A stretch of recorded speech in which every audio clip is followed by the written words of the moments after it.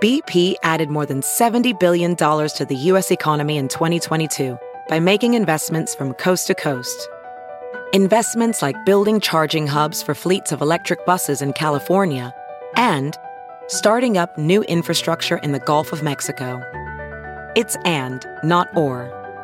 See what doing both means for energy nationwide at bp.com/investing in America.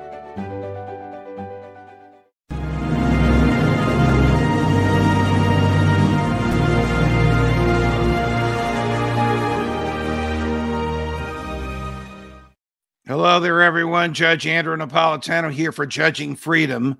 Today is Friday, March 4th, 2022. It's about 4:45 in the afternoon on the East Coast of the United States. About 2 hours ago, the Supreme Court of the United States released an opinion in the Dzhokhar Tsarnaev case. Dzhokhar Tsarnaev, if you're from Boston, you know exactly who he is.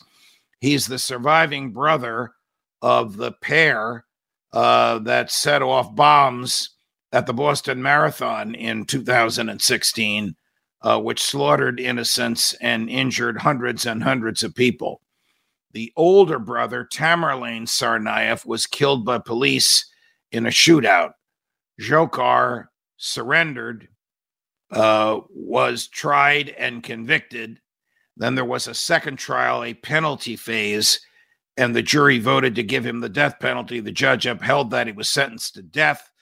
The judge refused to change the sentence.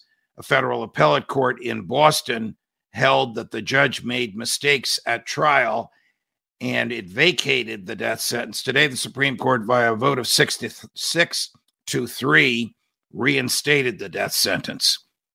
This is a terrible decision. Full disclosure, in my view, the death sentence is immoral and unconstitutional. Why? Because the government does not have the right to kill a person who's locked up in a cage. The government's powers come from the consent of the governed. That's us. We don't have the right to kill someone unless it's in self-defense. If the person has been arrested, disarmed, and is in a cage, a jail cell, there's no basis for self-defense. There's no basis to kill. Government killing, in my view, spawns individual killing. But that's not the law. The federal law is that a mass act of terror, an act of terror that results in mass injuries, is an acceptable person who does this for the death penalty.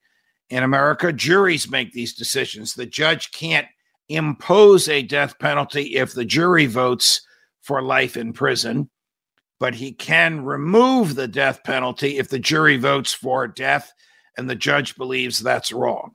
Judges rarely disturb jury verdicts when it comes to the death penalty.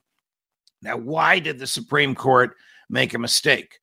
Well, at the penalty phase of the trial, that's the second trial now, before the same jury, after Tsarnaev had been convicted, his lawyers wanted to introduce evidence that the dead brother had slit the throats of 3 of their colleagues who refused to cooperate in his violent plans.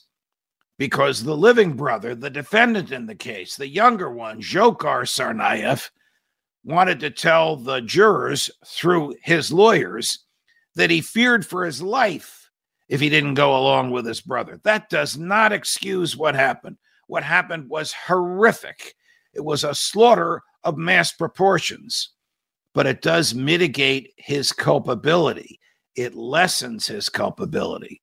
What did the jury think about it? We'll never know, because the trial judge refused to allow the jurors to hear the testimony about the dead brother slitting the throats of 3 people who refused to go along with him, and about the concomitant fear on the part of Dzhokhar, who finally did what his brother wanted to. This is a case of my brother made me do it. And there's no evidence to contradict that, except that the jury wasn't allowed to hear it. Well, he'll be executed soon. There's no final appeal unless President Biden were to commute his sentence to life in prison, a commutation that would serve President Biden give him no political capital whatsoever. Dzhokhar Tsarnaev is a completely unsympathetic figure. Of course, commutations are acts of mercy, and they are often given when the figure is most unsympathetic. That's the last opportunity Tsarnaev has.